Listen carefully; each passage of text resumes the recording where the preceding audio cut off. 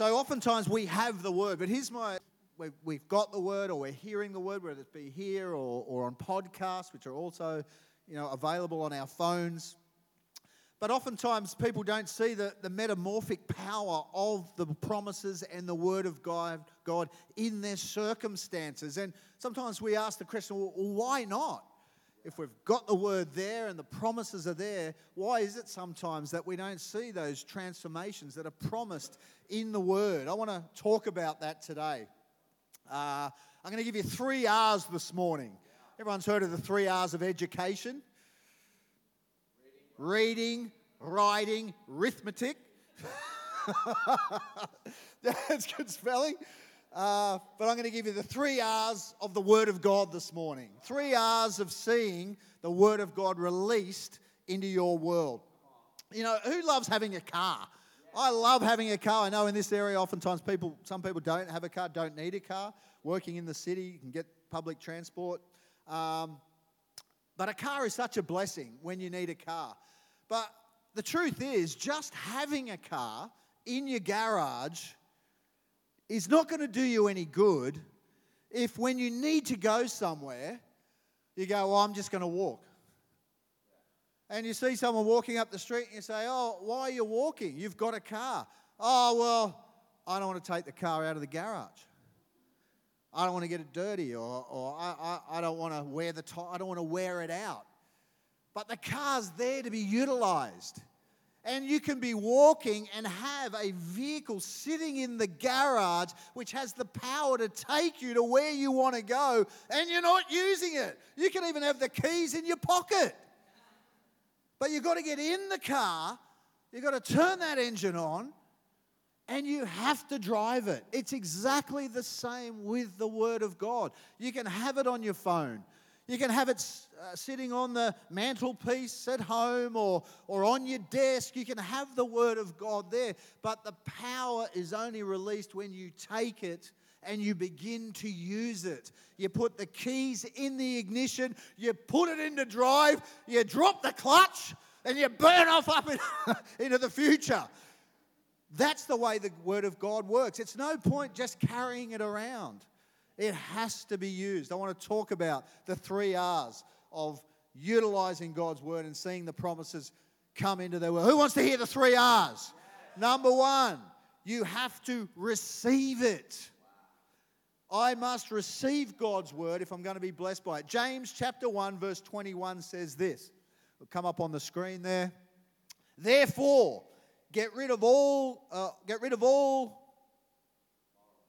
moral, I've got a word missing here. Get rid of all moral filth and the evil, purposeful, this is the Amplified, wrongdoing that is prevalent, and humbly accept the word planted in you, which can save you. Humbly accept the word. That word accept there, in the original language, it's a Greek word, but it's actually a hospitality term. When it talks about accepting, it's actually, the word is used as a welcome. So it's actually saying you've got to welcome the Word of God. Not like, I've got the Word of God and it's saying you've got to welcome it into your life. Where it says accept it, it's not just, I accept the Word of God. It's like, no, I come into my life, welcome into my life, Word of God. Like the Word of God comes and knocks on the door and you open up, Word, come in. I honor you in my life. I honor you in my home. That's what it's talking about when it's saying here, accept God's Word. And not only accept it, to accept it means to actually believe it. I know, this is like heavy stuff. But when God says something, you go, you know what? I'm actually going to believe that. I'm going to hold on to that. Before there was denominations and the development of names and identifiers of Christian groups and Christian organizations, there was one term that the early church was known for. That one term that designated anybody who was a follower of Christ. And the word was a believer. We are not just C3 church or whatever background or denomination you're a part of. When we're identifying our lives with Christ, what we're saying is, I'm a believer. A believer in what? A believer in Jesus and a believer in His Word. That's the identifier for us. So we've got to ask ourselves, do we actually believe what he said?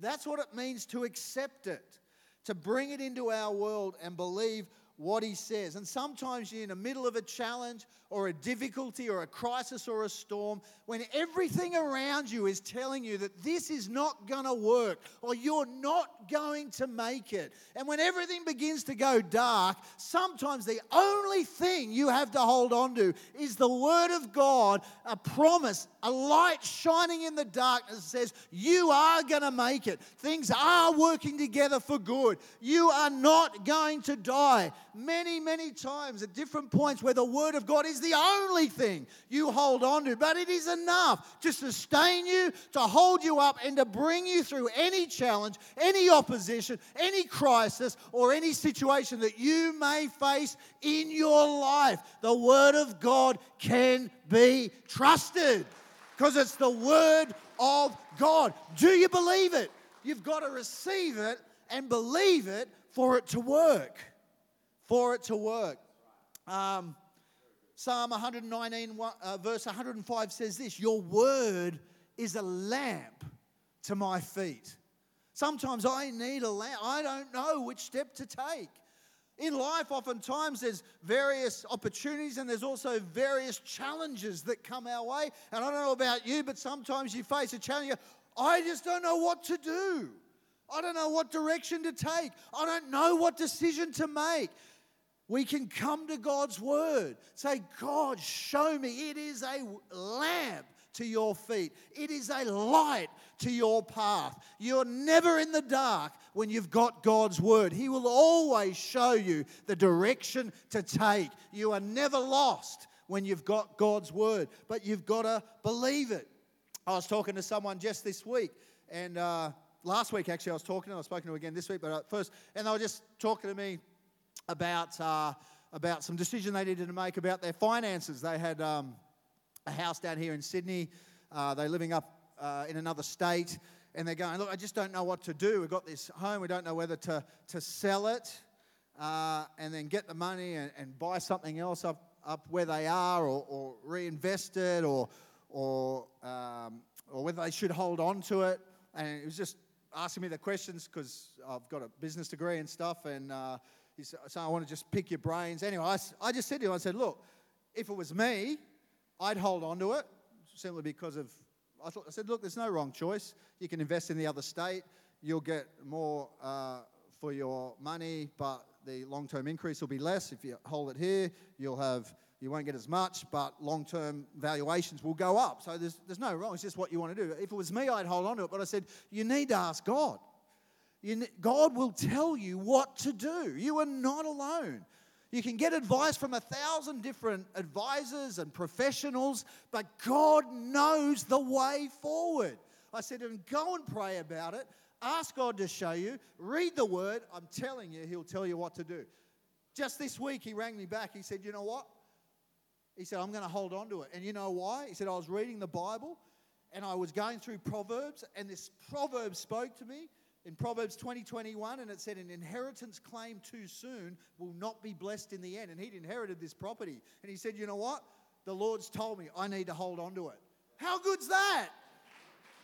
He knows what to do. God will give you clarity about the directions, the decisions, and the steps you need to take for your future. It is a light to your path.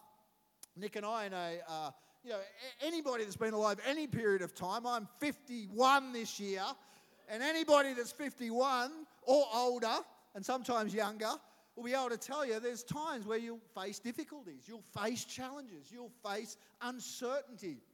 A number of years ago, we went through a very difficult time, and at that point I wasn't sure whether I was supposed to keep running this church or not. It was around 2010, 2011. And I just wasn't sure. There was a lot of things happening, and I remember going to God and saying, God, I don't know what to do. Am I supposed to stay? Am I supposed to leave? Am I supposed to be doing something else? I want to please. At the end of the day, my heart, and I hope your heart is as well, I want to please God. My life belongs to you. I've given you my life. It's not my decisions, my life to choose what I want to do. I want to do what you want me to do. And I need to know what you want me to do. I'm not sure. Is the season over? Am I supposed to be doing something else? Am I supposed to go somewhere else? I remember reading the Word and saying, God, you've got to show me. And in that moment, I was reading through the Psalms, and Psalm 110 just burst off the page.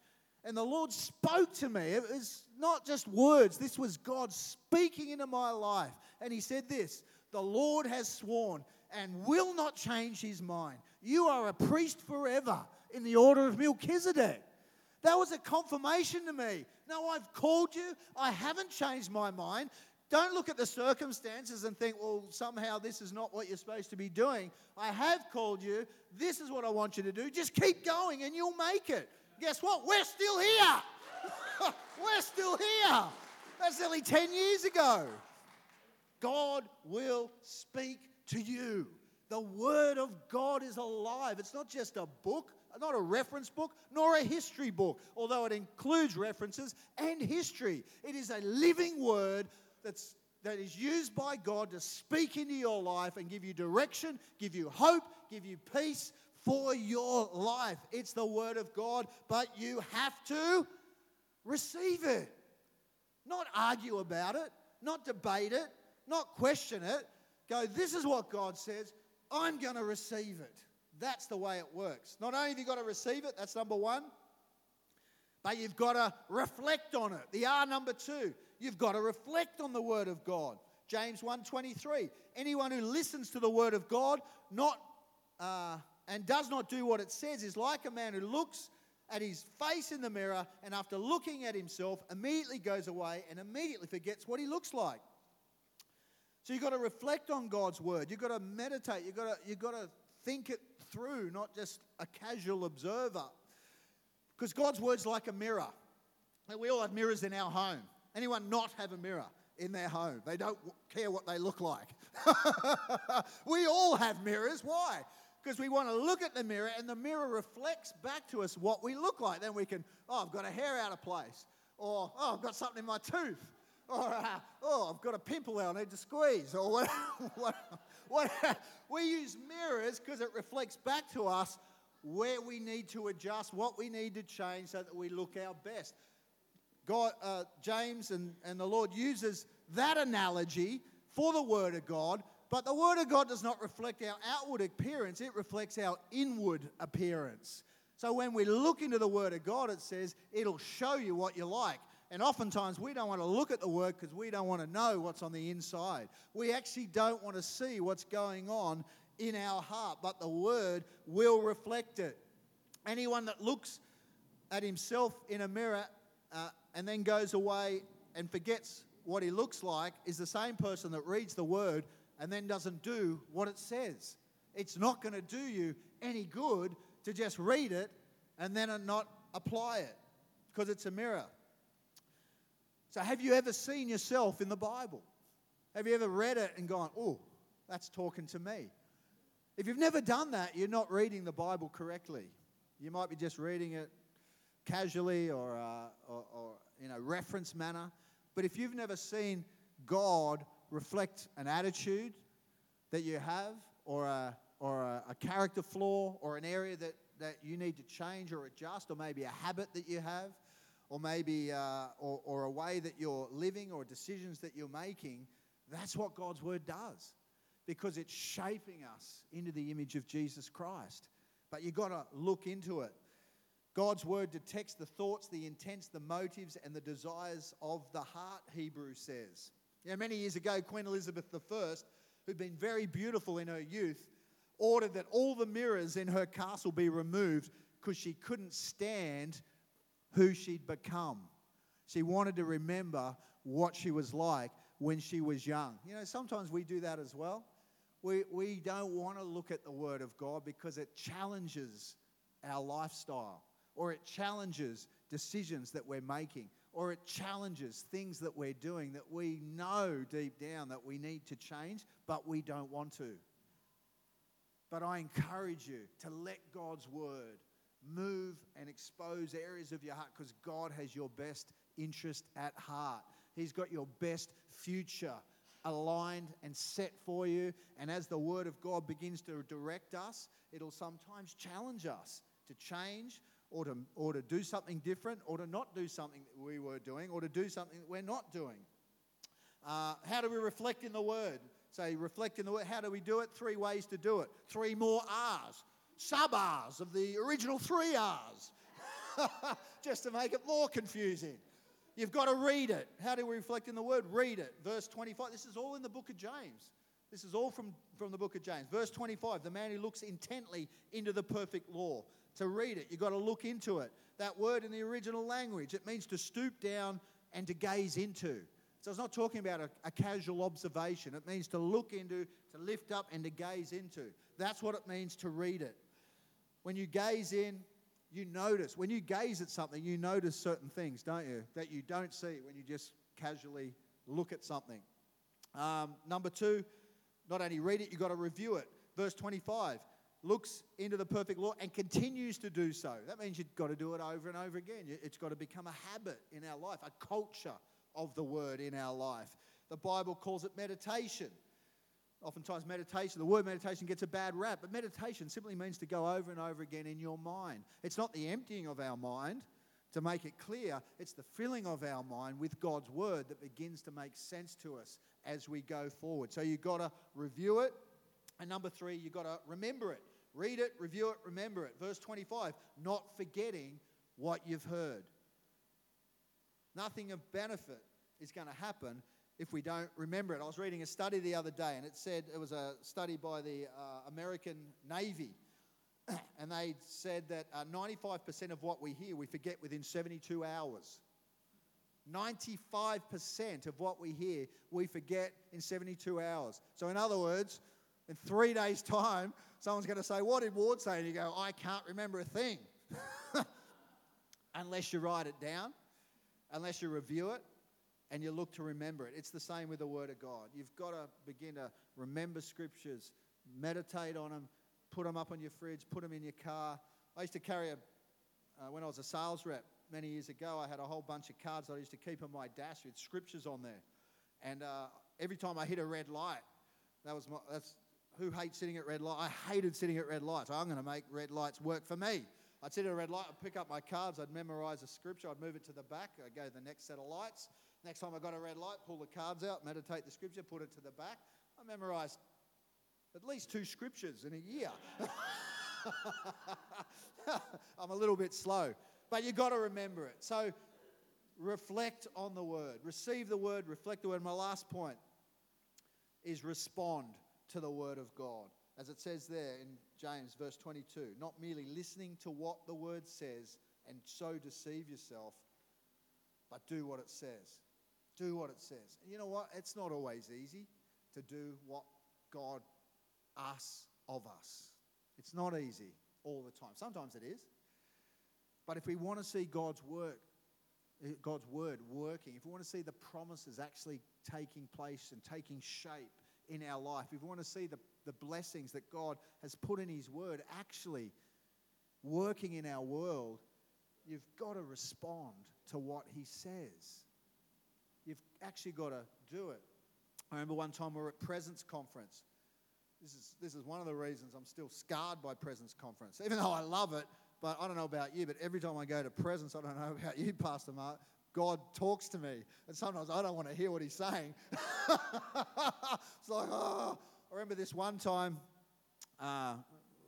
we were quite financially challenged at the time. And I'd started a business to subsidise our income. And so I started this business. I thought it was a great idea. Well, it was an awesome idea. And I spent about $10,000 getting the business up and running, and just got to the point where I lined up a few clients, and the next day I was going to go and sign the first contract for this sale that this person had agreed to do. And then I'm in presence that night. It was the night of this miracle offering. I love the miracle offering. Miracle offering, you know what? To do what God asks you to do is not always easy, but I tell you, when you take the step, you're never disappointed. Never disappointed in the long run. You might be disappointed at the time, but anyway, I'm sitting in there, and the Lord says to me, it's the miracle offering. I've started this business. We've invested $10,000. And I'm like, this is our solution to our financial problem. And I'm sitting there, and the Lord says to me, Pastor Phil's calling everyone up. And the Lord says to me, I don't want you to put any money in the offering. I'm like, yes! That's a word from God. And he said to me, I want you to put your business in the offering. I'm like, are you serious? I've just started it. I've just invested. Why didn't you tell me this right back at the beginning?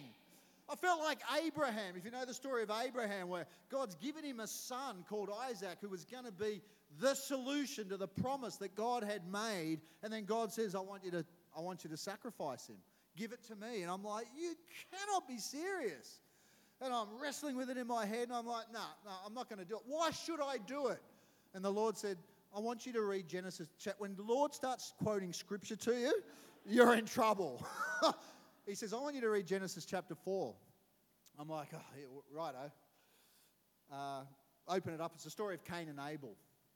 And at the same time, our church was going through a very, very challenging time. Some of you might have been here for that. It was a number of years ago now, but... And so I'm reading Genesis chapter 4, and it's the story of Cain and Abel. You may have heard that story as well if you've read through Genesis chapter 4. It's the story of Adam and Eve's two children, Cain and Abel. And if you read through the story, you'll know, if you know the story, or if you don't, that Cain kills Abel. One of the sons of Adam and Eve kills the other son.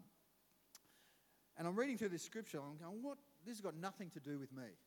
Why are you getting... And the Lord said this to me. He said, this business you're about to start is Cain, and the ministry and the church that you run is Abel. And if you start this business and continue to run it, Cain will kill Abel. And I'm like, oh my gosh. The Lord said, I need you to give 100% of your attention to my church if it's going to survive. And I went, okay, fine. So I went down, I spoke to Nick, and she's just such an incredible woman of God.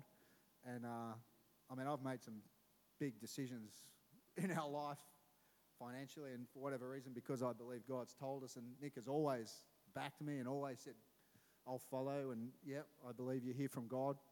And so I just threw the business down, the 10 grand. And I said, there you go, it's yours. And walked away, and I was just working out whether I'm going to tell the rest of the story, but I'll finish it this way. So I walked away, I said, okay, the business is yours. I had 6 leads already set up, 6 guys that had said, yep, verbally given me approval to go ahead, and I was running a coaching service, and said, yeah, we want you, we'll pay you to come and do your thing. And I was like, great.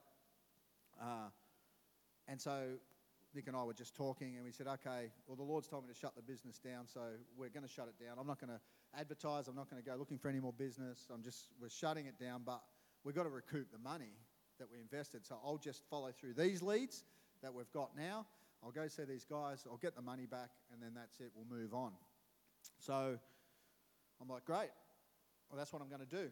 And so I ring the guy up and go, I'll come see you tomorrow. We'll sign the contract. He said, yep. So that night I'm praying. And the Lord said to me, and this is why it's good to know God's word as well, because that's the way God speaks. 99% of the time we go, oh, he talked to me. He talks to you through the word of God. It is the way he communicates. And then, so he said to me, I'm praying, God, I want your will. And he goes, I want you to read 1 Samuel chapter 15. I'm like, this doesn't sound good. So anyway, I open up the Bible, and it's the story of a guy in the Bible by the name of Samuel, a prophet called Samuel, and a king who was the king before David, whose name was Saul. And God had asked Saul to do something, and he'd done part of it, but hadn't done all of it. And then the prophet comes. The Lord says to the prophet, I want you to go talk to the king and say, why didn't you do what I asked you to do? And then he does that, and the king goes, I did do what I asked you to do. I did everything except for these little things on the side. And so I'm reading through this, And this is like talking about exactly what I'd done. I had given up the business, but I'd kept this portion, which I thought was going to pay back the bills. Not deliberately, but I'm like, this is the way. And I'm reading through this, and the blood is draining from my face. And he's going, and then this scripture popped out at me, which the Samuel the prophet spoke to Saul the king, and he said this: the Lord desires obedience, not sacrifice. And then I heard God say to me, I told you to sell the business, now sell it. And I was like, ah! So I rang up all the guys that who had verbal agreement. I said, look, I've had a change of direction. I can't go ahead with the business. I gave them the name of other guys that were doing what I was doing. Ring these guys. They'll be able to do what you need done. I got all my paraphernalia, all the stuff, the website. I shut it all down. I got all my stuff. I chucked it in the bin. And I said, okay, God, it's done. It's over. And I can't say it was an easy go forward because obviously it cost a lot of money and we were in challenging circumstances at the time. But we can look back now and go, God was there every single step of the way, miraculously providing in different ways financially. And now, looking back nearly 10 years ago, God has looked after us. And we are financially blessed. Our family is blessed. God has moved miraculously in different circumstances. And I can honestly say I am so pleased that I did what God asked me to do, because He is so in love with you and cares so much about your future that sometimes He'll ask you to do things that you might think are not the best thing or the easiest thing to do, but He does it because He has your best interest at heart. He wants you to be blessed. He wants you to have great relationships. He wants your future to be prosperous and enjoyable. And He says, this is the way to do it. But you've got to receive it. You've got to reflect on it. And then you have to respond to it. God has not said one thing in His word that is too good to be true. There's not a promise in God's word that is too good to be true. You've just got to believe it. You've got to walk it out. You've got to hold on to it, even when all the circumstances are telling you you're not going to make it. This can't change. This can't happen, because God is a God of miracles. Miracles. And we've seen them in our life. I know many people here have seen them in their own lives, and hearing John's testimony and many other people's. God's word works. And I want to encourage you, if you're in that place right now and you're not sure whether to believe it or whether to trust it, or you're not even sure what direction to take, get your word of God. Get the Bible. Begin to read it. Begin to look at it and say to God, God, show me what to do. And I can guarantee you, He will talk to you. You will not be left in the dark. Thank you, God. Let's give the Lord a hand this morning.